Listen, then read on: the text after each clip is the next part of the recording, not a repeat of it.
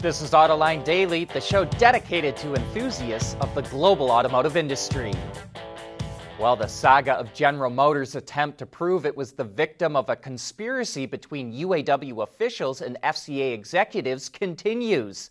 Yesterday, GM filed lawsuits against former board member and UAW Vice President Joe Ashton and the former head of FCA's union relations, Al Acciabelli. GM accuses them of being secretly paid through offshore accounts to spy on the company and pass confidential information to FCA and the UAW. GM is suing to recover an unspecified amount of money from both men. Acciabelli was sentenced to 5.5 years in prison in 2018 after pleading guilty to stealing money from UAW training funds. Ashton will be sentenced in November for wire fraud and money laundering related to the same scheme. But it's curious to us that GM is suing pretty much everyone except for the UAW. We think it's because the company doesn't want to pick a fight with its own union. Yesterday, we reported that the U.S. Securities and Exchange Commission launched an investigation into Nikola Motors to determine if the company misled investors about its technology. And now, the Department of Justice is joining the investigation. Federal authorities are probing Nikola after Hindenburg Research accused the company of exaggerating the capabilities of its fuel cell trucks. And while critics say Nikola is crazy for pursuing hydrogen-powered semis, Daimler is also gung-ho about the technology. It introduced a fuel cell truck concept that it says will have a range of 1,000 kilometers or about 620 miles. It plans to make it available for customers to test in 2023 and begin producing it in the second half of the decade. But the company isn't putting all its eggs in the fuel cell basket. It also revealed a battery electric version of its Actros long-haul truck that will have a range of 500 kilometers or about 310 miles. The company plans to start producing that model in 2024. In addition to that, an all-electric version of the regular Actros goes into production next year, which will have a range of 200 kilometers or about 125 miles.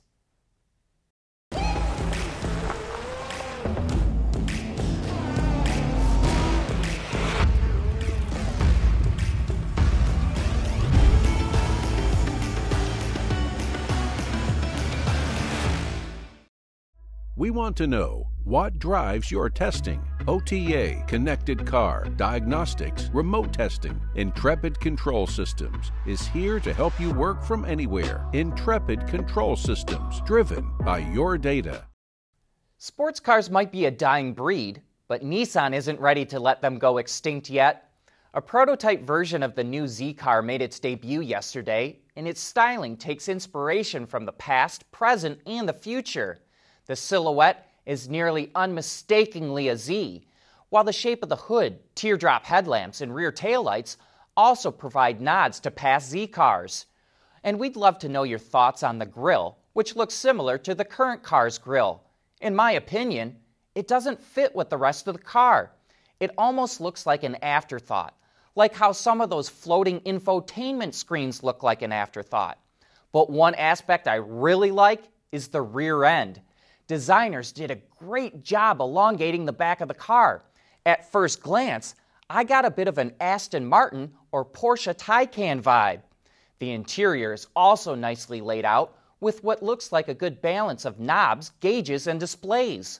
All vital driver information can be found on the large 12.3-inch digital instrument cluster, while a decent-sized infotainment screen sets into the dash with the HVAC controls below it. And another thing Nissan isn't letting go extinct is the manual transmission. The new Z car will feature a 6-speed unit mated to a twin-turbo V6. No word yet when we'll see the production version, but development is underway. Škoda is using a unique process to make its 3-cylinder engine more efficient. 1,500-watt lasers rough up the surface of the cylinder walls, then plasma gas melts a powdered mixture of iron, carbon, silicon, manganese, as well as other necessary elements, which is then sprayed into the cylinders, and finally, that layer is machined. It might sound quite involved, but the process eliminates the need for cylinder liners while also reducing fuel consumption, emissions, and weight. We're not exactly sure, but it sounds the same as a process we've reported on before called plasma-transferred wire arc thermal spraying. Nissan uses it in the Altima's 2.5-liter four-cylinder engine, as well as the GT-R, and Ford even used it in the GT500. Kia is accelerating its EV plans.